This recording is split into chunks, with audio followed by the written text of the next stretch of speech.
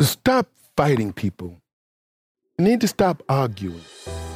Stop arguing with your spouse. Stop arguing with your wife, your husband. Stop it. Because I'm going to tell you something.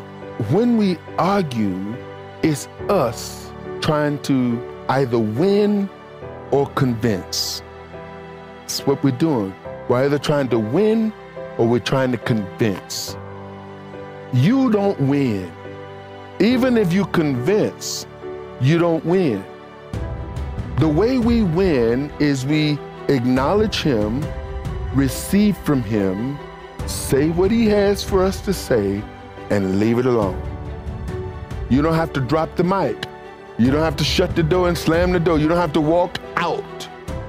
Because I'm going to tell you, it's a terrible thing for you to walk away from somebody who is talking to you. If you've said what you had to say, just stand there and suffer if you need to. But chances are, if you speak what Father has put in your heart to speak, it'll bring that argument down to a reasonable conversation. If nothing else, it'll shut the conversation down with things to ponder.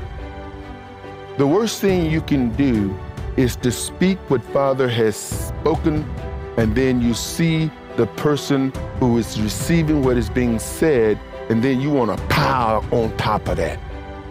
Because when you start piling, you take that person out of pondering what Father has said and back to focusing on you yapping.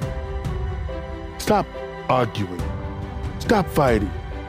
Say what needs to be said and leave it alone. I just felt I needed to say that.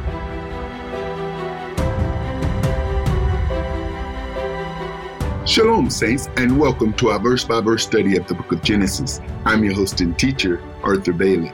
This portion of scripture implies that Esau and Israel lived in proximity to each other. As we studied last week, they were in communication with each other because they came together to bury their father Isaac. Many of the radical sects of the Black Hebrew Israelite groups identify Caucasians or white people as Edomites, and much of what they have to say about Edomites is very derogatory and racist.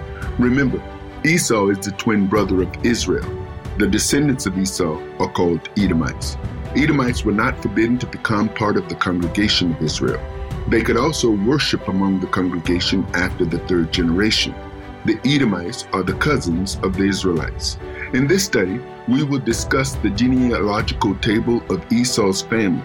Today's study title is Esau and the Edomites. So, let's study.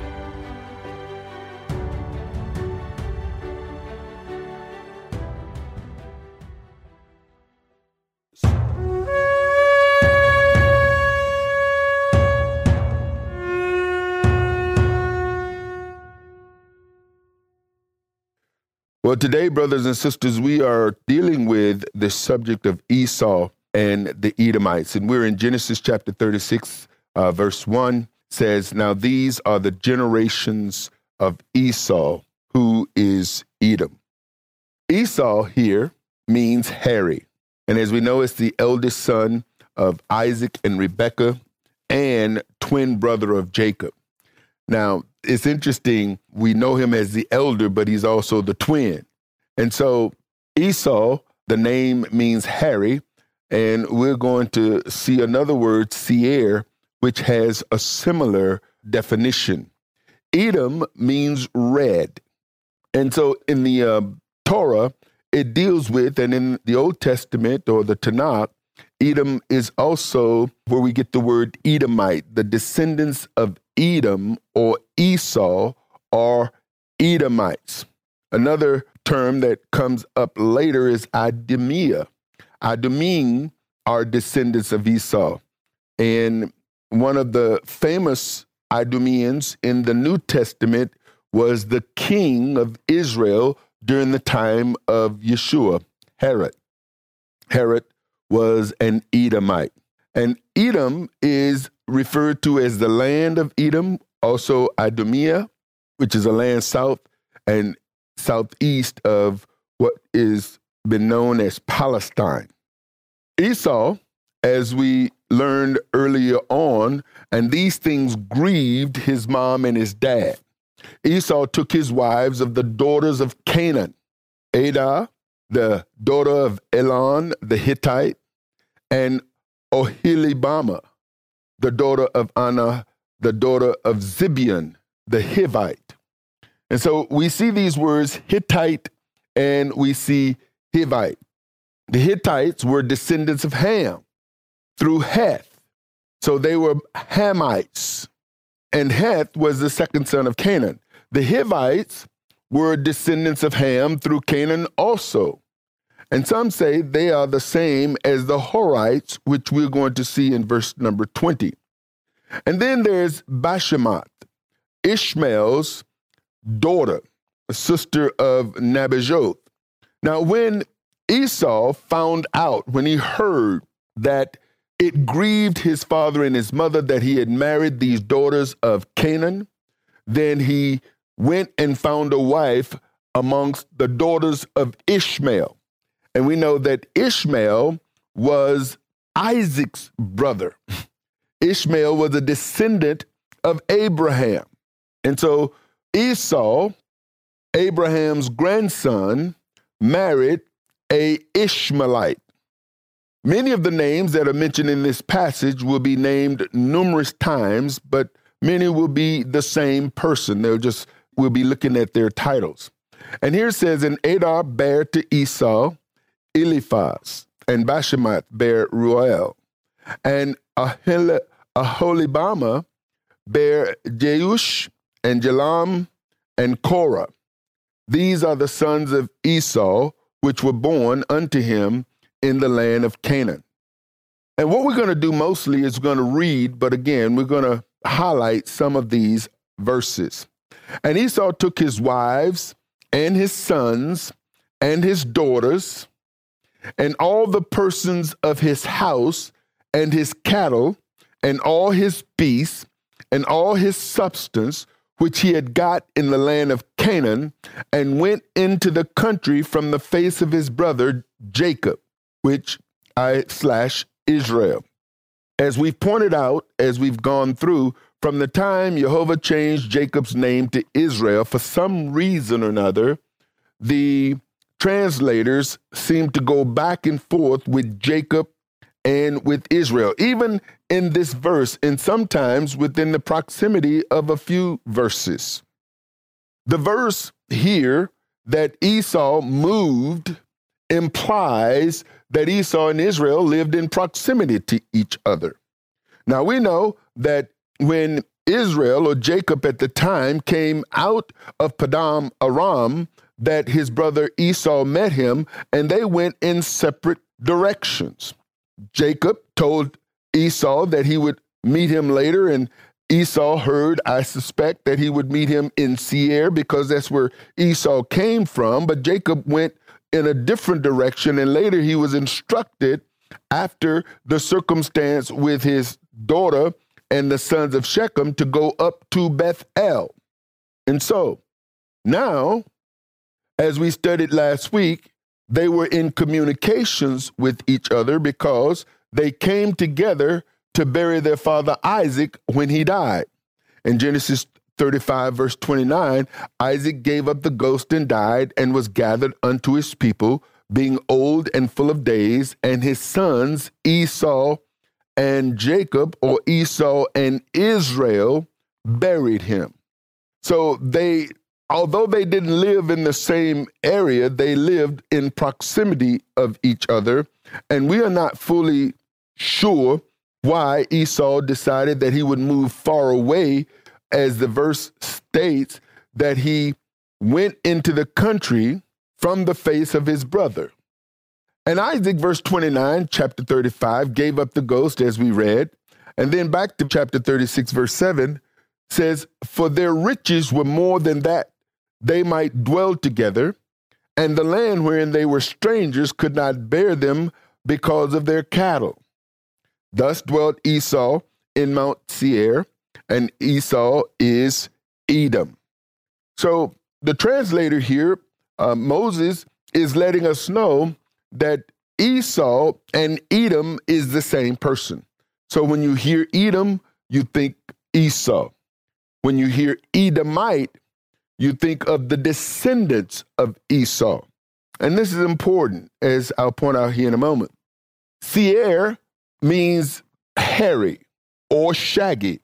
Now, it's interesting that Esau, remember when we looked back at the meaning of Esau, it says that Esau means hairy. And so Seir, which existed before Esau, because Esau moved to Seir, which means that Seir was a country before Esau moved there. And they both mean hairy. Verse 9, and these are the generations of Esau. And here Moses lets us know that Esau was the father of the Edomites in Mount Seir. Esau was the father, or Esau, the father of the Edomites in Mount Seir. Now, the interesting thing here is Edomites and Edom is the same word or have the same Hebrew association. Edom equals red. Edom equals Edomite, Idumean, descendants of Esau, the land of Edom. Same definition for the word Edomite as we saw as the word Edom. And here's where it gets interesting, because many of the radical sects of the Black Hebrew Israelite groups identify Caucasians or white people as Edomites. Some of you all have probably heard of this. Some of you haven't. I've had several people. Matter of fact, looking back, I've seen where, there's been a couple of people who have left our congregation because they wanted to be among individuals that were of the same pigmentation. And I found it quite weird, but after trying to explain to them, it's like, what can you do? There are mindsets out there. There is the internet. There's teachings on the internet. There are people who are propagating a doctrine that they claim to come from Scripture that is not Scripture. And so they say, as a matter of fact, I had one person that just told me flat out the reason why I didn't want to hear him is because I had too many Edomite friends. It's like, really? And so, of course, I had to tell him about himself, and there you have it. And so much of what they have to say about Edomites is very derogatory and racist. Now, we have to first remember Esau is the twin brother of Israel. So if Edomites are Caucasians, so is Israelites, right? They were twins. But the Israelites want to identify the Edomites, their twin, as a different color. But that's them. The descendants of Esau, as we saw, are called Edomites. Now, when we go further into the Torah, I'm going to pull some out, a couple of verses here in just a moment. Edomites were not forbidden to become part of the congregation of Israel. I heard some Hebrew Israelites say that they don't mind having Edomites in their congregation, but they understand that the Edomites' purpose is to serve the Israelites. It's like, really? Okay, I hear you. The Edomites were not forbidden to become part of the congregation of Israel. They could also worship among the congregation after the third generation. The Edomites are the cousins of the Israelites. And here's what Jehovah had to say to Moses to tell the true Israelites. This is the biblical Israelites, because you got some folks who call themselves Israelites that are not biblical Israelites. Just as they say that there are some Jews that are not true Jews or Israelites who claim to be Israelites but are not Israelites. It's just all this confusion. But here's what the scriptures say. Verse 7, Deuteronomy 23, thou shalt not abhor an Edomite. A true Israelite will never abhor an Edomite if they are true Israelites or if they're holding to the Torah. Why? Because he's your brother. Now, I didn't make this stuff up. I'm just pointing out what is written. See, here's what I found about people. People have a tendency to take a verse and build a doctrine off of that verse. And much of what they say in building that doctrine off of that verse is always going to point to that verse. Now, we know that by 2 or 3 witnesses, every word must be established. And therefore, there are some verses that if you weren't aware of other verses that a person could stand on, that there are other verses that will contradict their doctrine. It's not contradicting the verse, it's contradicting the doctrine that have been built off of a verse. Thou shalt not abhor an Edomite, for he is your brother. And so I say that to all of the black Hebrew Israelites out there who are whoring Edomites, calling them all kinds of names, when according to Scripture, that's your brother. Thou shalt not. And then Father even go, because see, we have to remember that the Torah points to the Messiah. When the Messiah comes, he helps us understand the Torah. He doesn't do away with the Torah. He doesn't abolish the Torah, but he gives us understanding of the Torah. And therefore, when he tells us to love our enemies, what he's trying to get us to understand is you got to understand that all of us come from the same parent. When we trace our genealogy, see, your genealogy don't go back to Ireland. Your genealogy don't go back to Israel, because before there was an Israel, there was a Canaan. Before there was a Canaan, there was an Eden. And every human being on the planet, every person who called themselves a living being, trace their genealogy back to Adam and Mrs. Adam. We all come from the same parents. That's a fact, Jack. So you could say you come from Africa, or you come from the Netherlands, or you come from some island, or you come from some other country. It doesn't matter what country you come from. If you trace your genealogy back to that, then your existence became when that country became a country. But the people who established the country came from somewhere.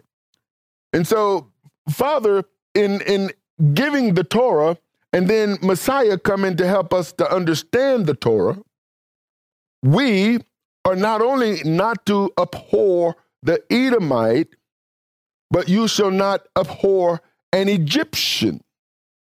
Now, there are people out there that follow Egyptology. I know a pastor who, he was a pastor, and then he became a Moreh. He came into Torah, and he became a Moreh, a teacher, and then he transitioned from becoming a Moreh to becoming a Egyptian.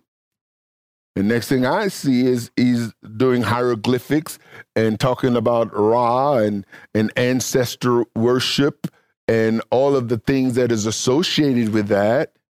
And the claim is that the Israelites stole the commandments and the Torah from the Egyptians.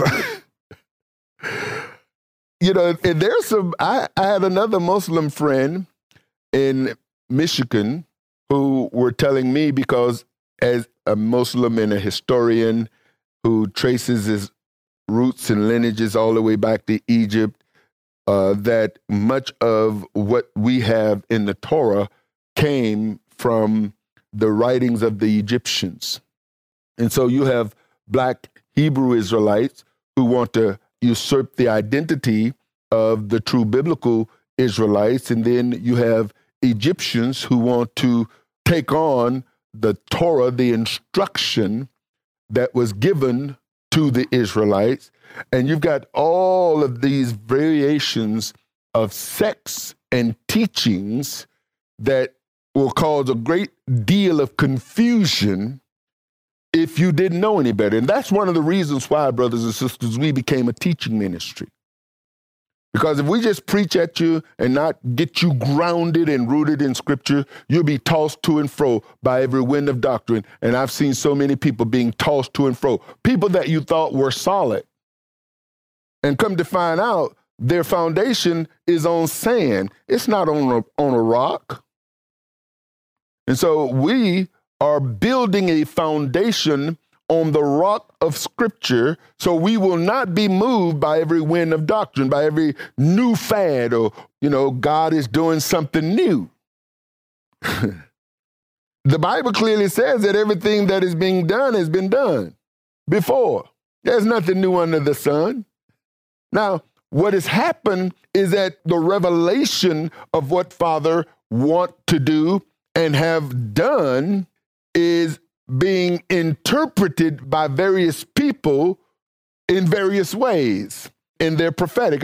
I ran across an old individual who I was the pastor and he was the prophet.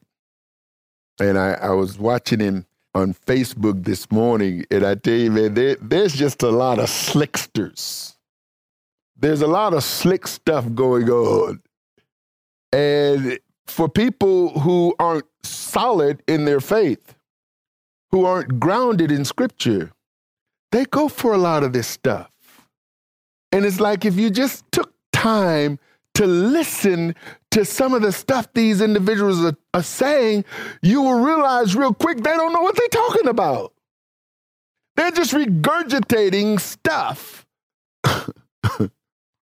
So he says, thou shalt not abhor an Edomite, for he is your brother. Thou shalt not abhor an Egyptian, because you were a stranger in his land. Now, this is interesting. The children that are begotten of them shall enter into the congregation of Jehovah. What is he saying?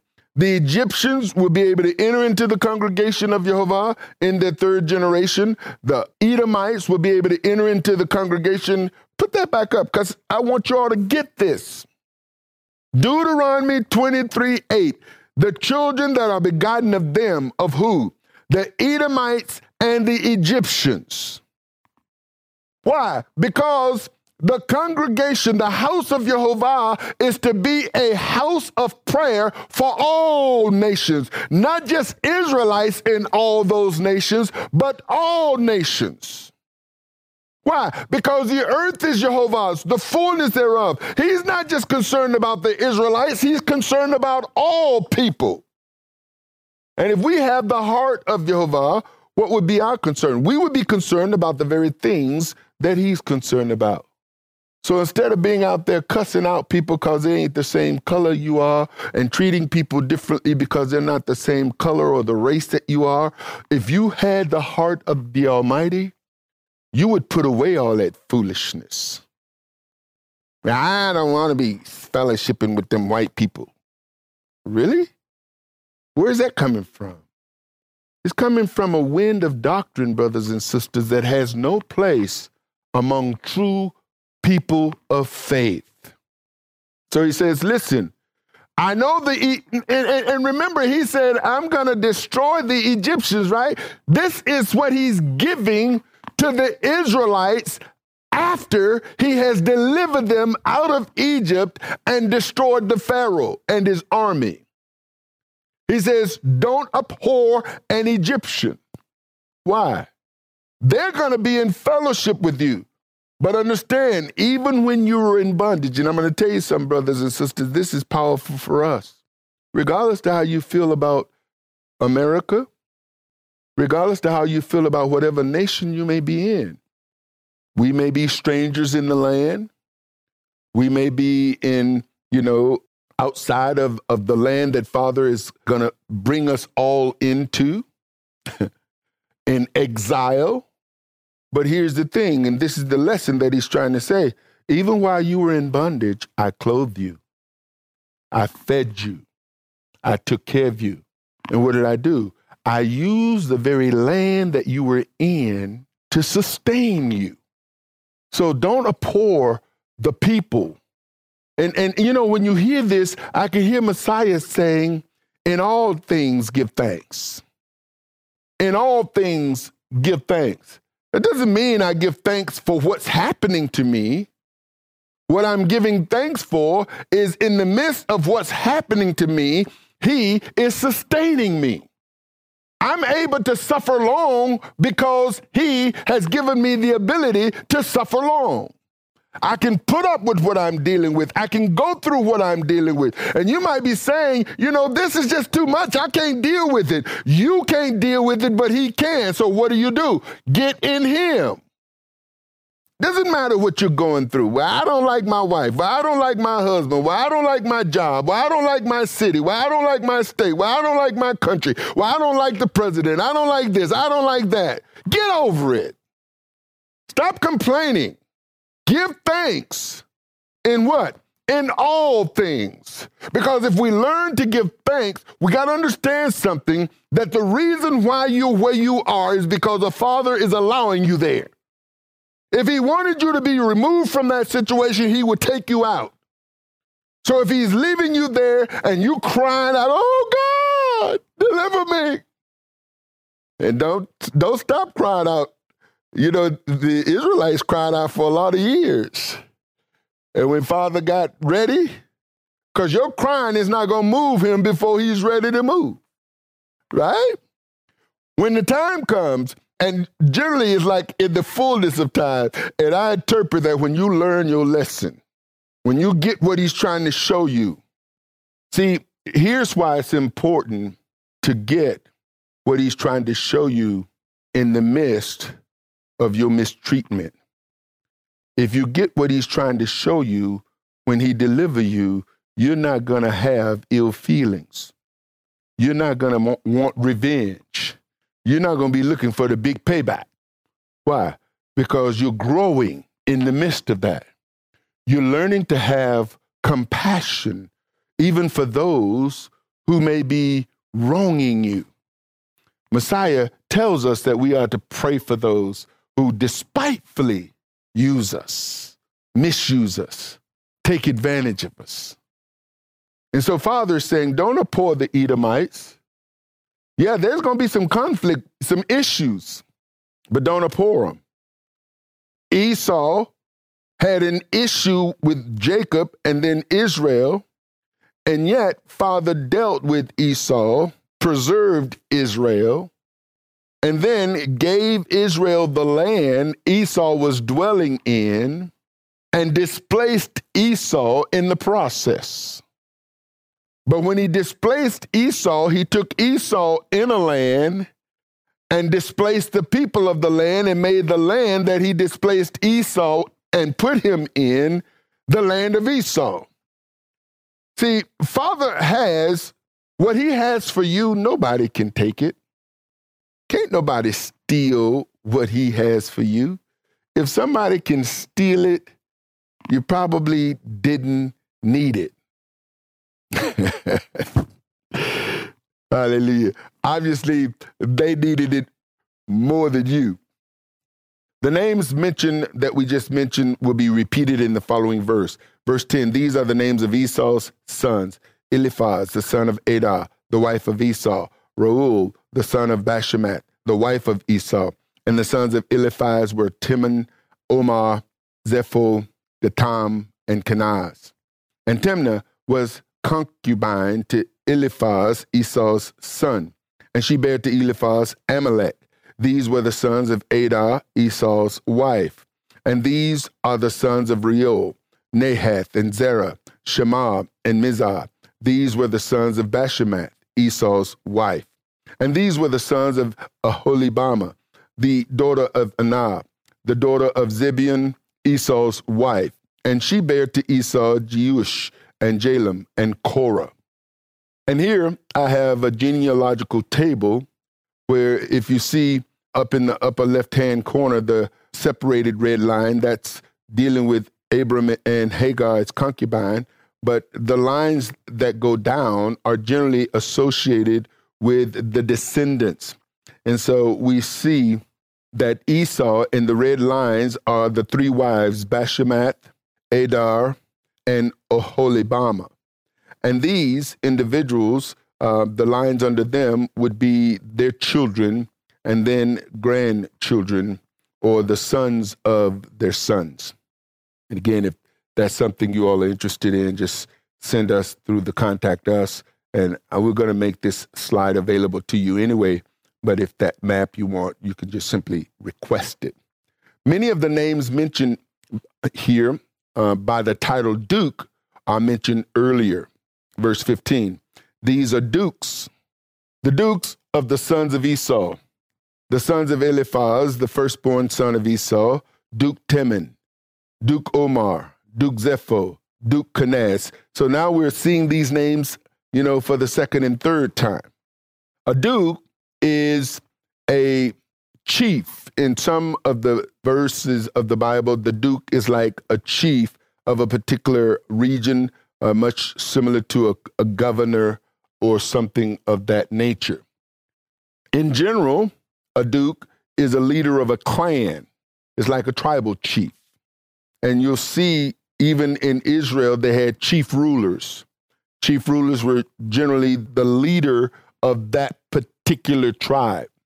Because not only did you have the tribe of Judah, but Judah's children became tribes.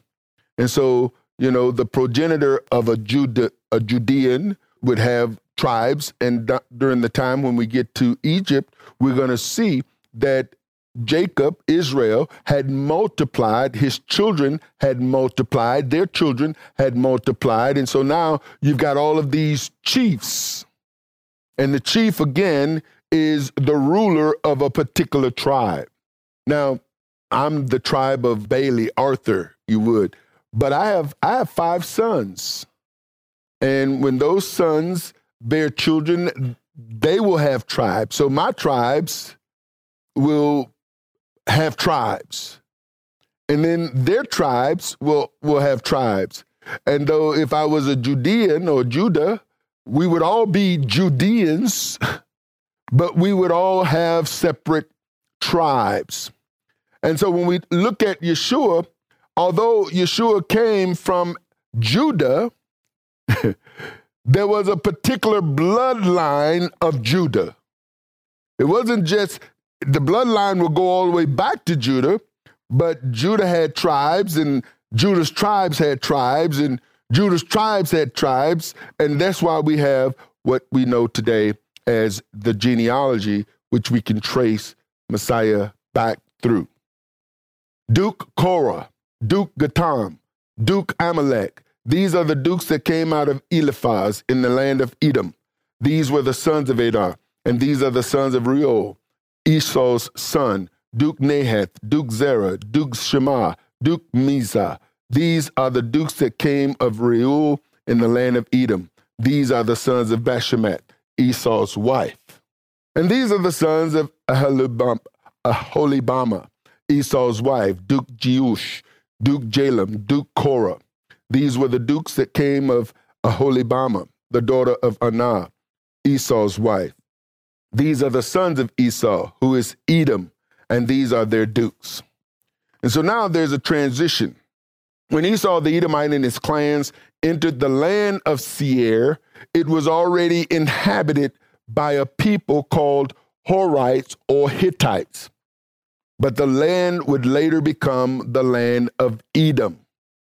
And so in verse 20, although in verse 1 it says these are the sons or the descendants of Esau, verse 20 and the following verses are not related to Esau. These are the people that were in the land. And if you look at the map that I put up here a moment ago, in one of those, you will see that over to the right is Seir. If you look between Lotan and Shobal, you will see that Seir had a daughter, and that line goes all the way down to Timnah. Timnah married Eliphaz, one of Esau's sons, through his wife Adah. And so what you see now is intermarry between Esau and Seir. And so when you begin to look at the intermarriage that go on, if you really paid attention to the genealogies that are in the Bible, you will find for anybody to talk about some kind of pure race is folly. I mean, it's just straight up folly. But you got folks who want to keep their race pure. It's like it ain't pure, bro. It's not pure. There's all kinds of mixture up in there. And so when we get to it, we find that they enter this land and there were already people inhabiting the land. And in verse number 20, it starts out, these are the sons of Seir. Now, Seir is not a descendant of Esau. Seir was already there in the land of Seir, the Horite, who inhabited the land. Lodan and Shabal and Zibeon and Anah and Dishon and Ezer and Dishan.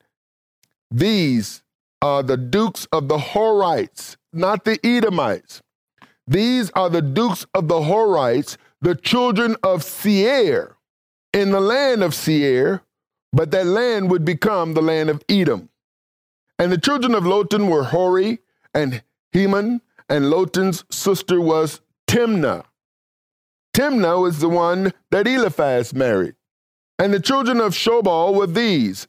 Now notice, it says, and the children of Lotan was Hori, Heman, and Lotan's sister was Timnah. So Timnah was a woman.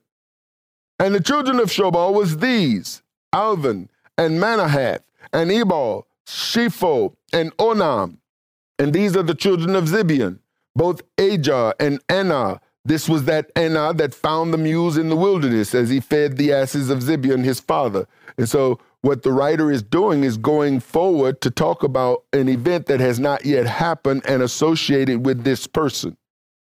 And the children of Anah were these, Dishon and Aholibama. Aholibama, the daughter of Anah. So Aholibama is the daughter of Anah and the wife of Esau, right?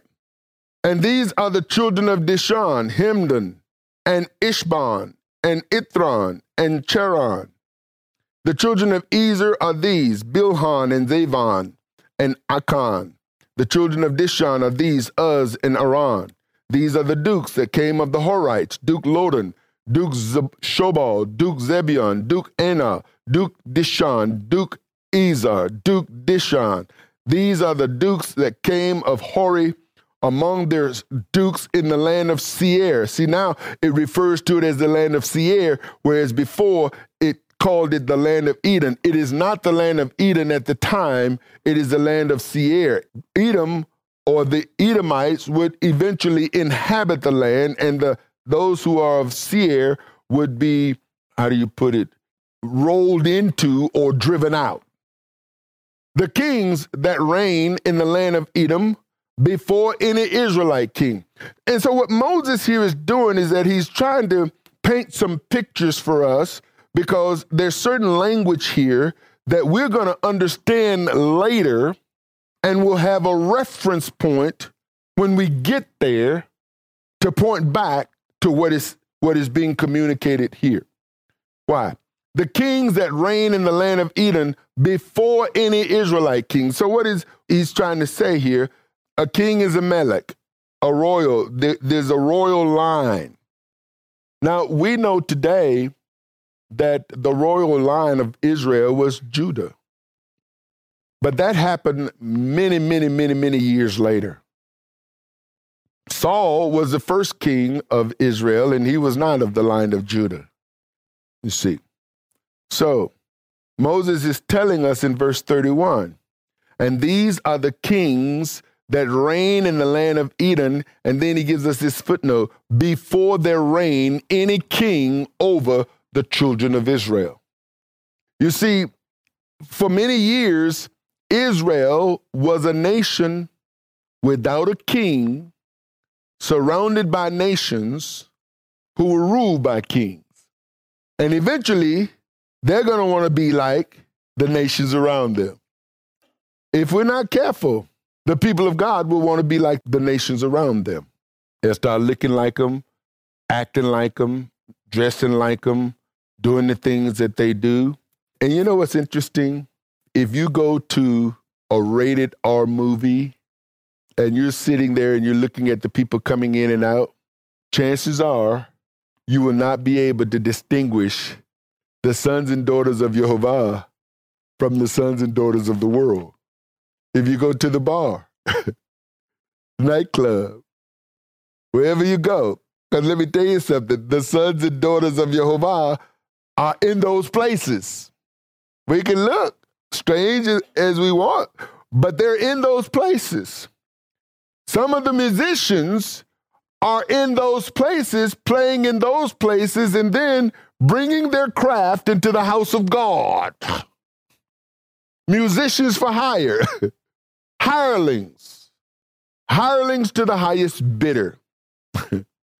And so Israel, for a long time, was surrounded by nations who had kings, although they didn't have a king, but they had the King of Kings and didn't realize that they had a king, but instead of wanting to be the servants of that king, they wanted to be the servants of men. They wanted a man to rule over them. So when Father brings them to the mountain in Exodus chapter 20, and he begins to talk to him and say, "Lord, no. We don't want you talking to us. Give us a man." And to this day, people are looking for men to rule over them. The Holy Spirit is supposed to be our guide. Father is supposed to be our king. We're supposed to be led by him, not by men. And today, people are looking for a king, a president, a prime minister, or community leader. They're looking for somebody to speak for them, when Father has called us all to be spokesmen. And here's what I see. Here's what I see today, especially with all of the things that are going on around the world. And if we just look at some of the things that have happened in the last month with the different community policing and citizens arrests and, individuals who are making false accusations against individuals and police brutality and just the community violence that is going on, you're finding that many who are called to be proclaiming the truth of the message is taking on the messages of the world because they're looking at a Martin Luther King who became a spokesperson for the community. I'm thankful for Martin Luther King, don't get me wrong. But Martin Luther King had a mixed gospel message. His message was not the gospel of the kingdom. And I'm looking, preachers and people, they're putting their voice to the world circumstance and situations, identifying the disparities among the world. Here's one of the most challenging things I think we as a people will always be faced with. We live in two worlds. There is the world and its system, and there's the kingdom of Jehovah. Can I be a voice for the world and a voice for the kingdom? That becomes a challenge because in order to do both, that means that I have two masters. Now, some say, well, you should be able to do both. You're a preacher. You're a representative of the people. No, I'm a representative of the kingdom. My presence here on the earth is not to represent my community. I'm not a community voice. I used to be a community voice. I used to be a community leader. But my voice now is not to advocate for community, is to advocate for kingdom. And I have a word for the community. The community needs to repent.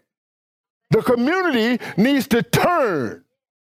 See, the community will take the preacher's voice as long as the preacher is speaking for the community. But the moment the preacher starts preaching for the kingdom, the people who follow the preacher preaching for the community will turn their back on the preacher.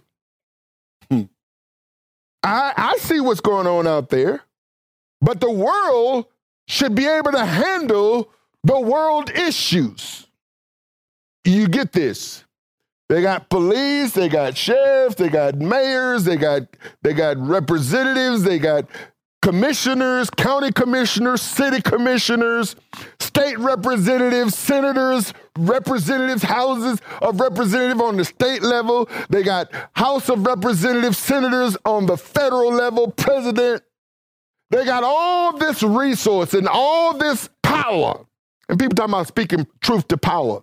Really? The power is not in the commissioner's chair. The power is not in the governor's chair. In fact, the power is not even in the president's chair.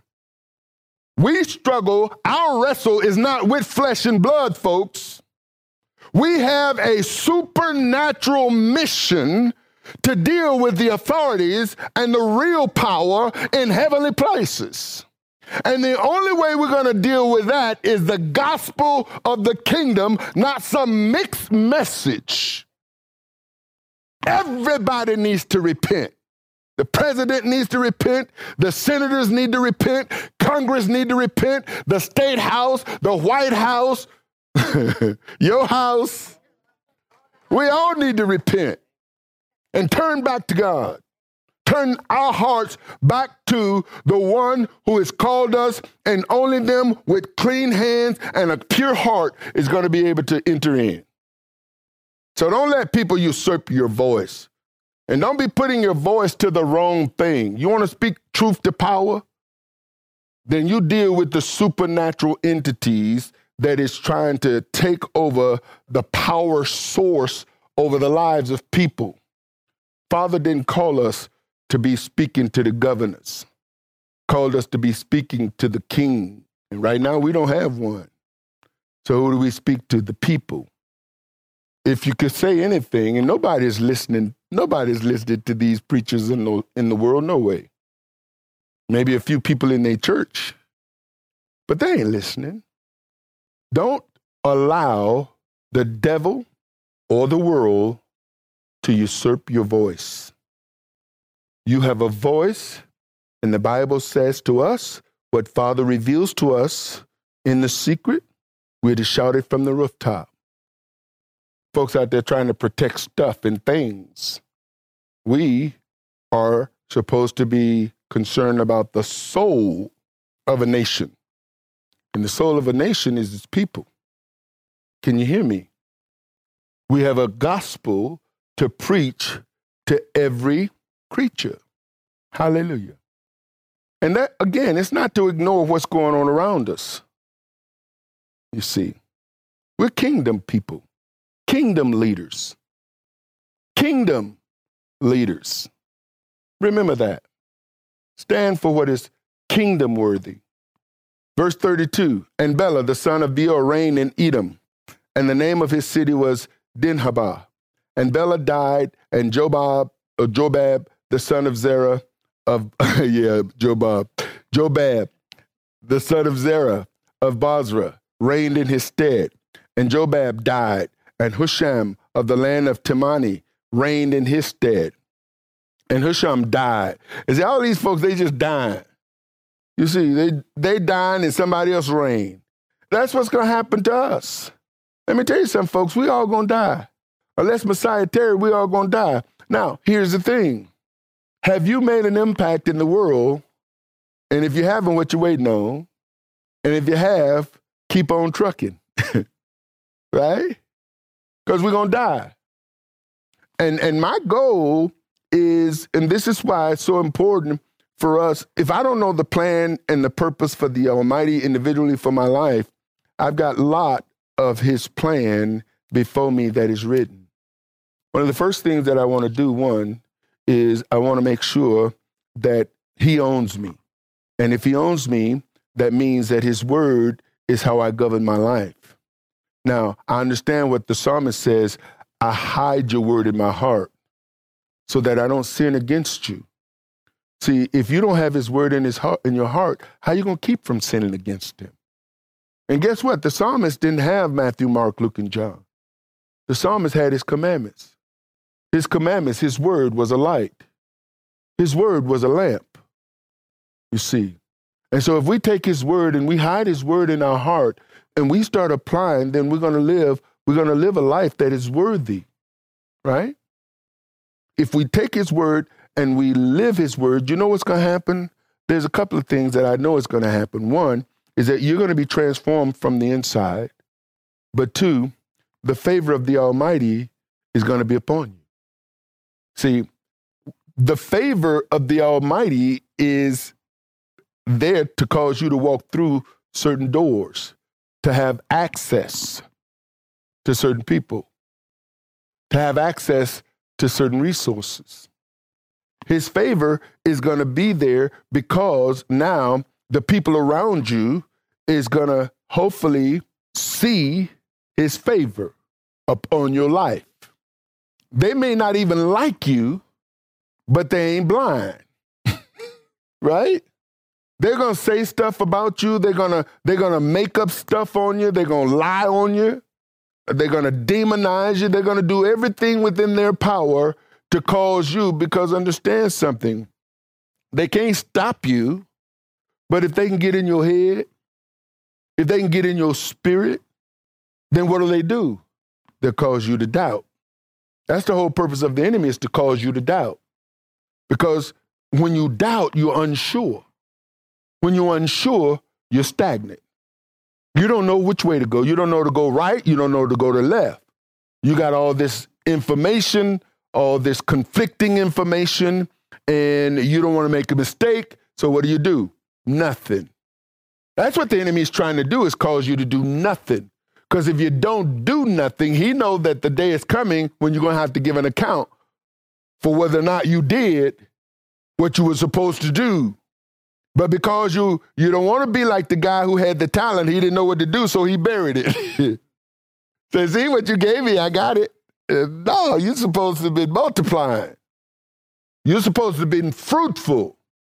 You're supposed to have been reproducing. That's what we're supposed to be doing. And so if I hide his word in my heart, what's going to happen is I'm going to get transformed. But when I hide his word in my heart and I begin to walk accordingly, guess what? His favor is going to be upon me.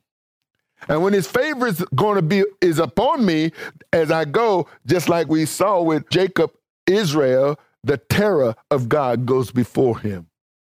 Folks will talk about you, but they'll get out your way when you walk up with the confidence in him. They'll move. Now, if you walking like you're not sure, ain't nobody moving.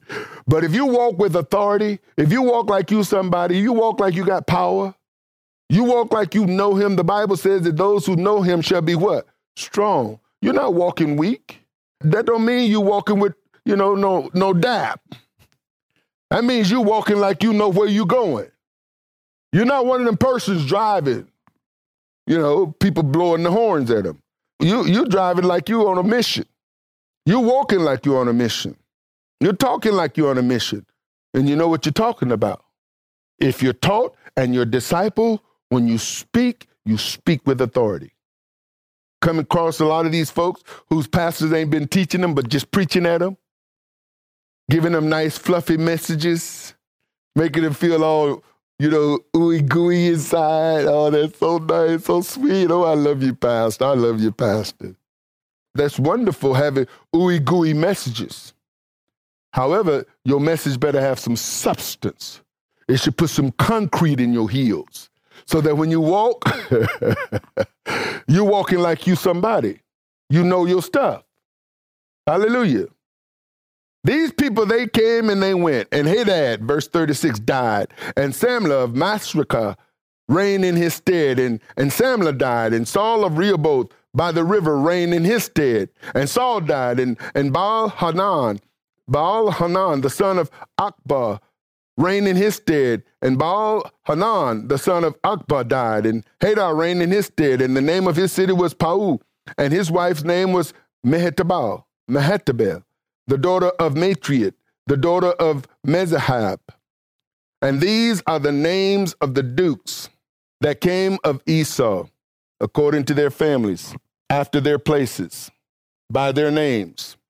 Now, I got this one and another one bold Duke Timnah, Duke Timnah, Duke Alva, Duke Jethet. And I did Timnah because Timnah was most likely a woman. Remember we saw Timnah earlier. She was the daughter of Seir.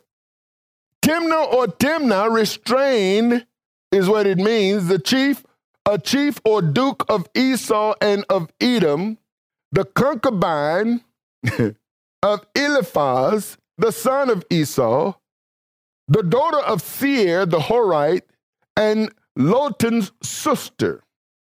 You see that? A duke, a female duke, but she wasn't the only one. And Timnah was concubine to Eliphaz, Esau's son, and she bare to Eliphaz Amalek. These were the sons of Adar, Esau's wife. Esau took his wives of the daughters of Canaan, Adar and the daughter of Elon the Hittite, and Aholibama, the daughter of Anna, the daughter of Zebulun the Hittite. See, Aholibama was a woman. She was Esau's wife. And guess what? She was a duke. She was a chief. Duke Kenaz, Duke Timon, Duke Mibzah, Duke Magdiel, Duke Aram. These be the dukes of Edom, according to their habitations in the land of their possession. He is Esau, the father of the Edomites. And that is the last slide.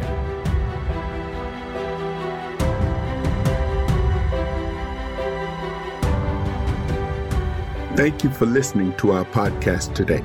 You can find more inspirational teachings and download our free ebooks on our ministry website at ArthurBaileyMinistries.com.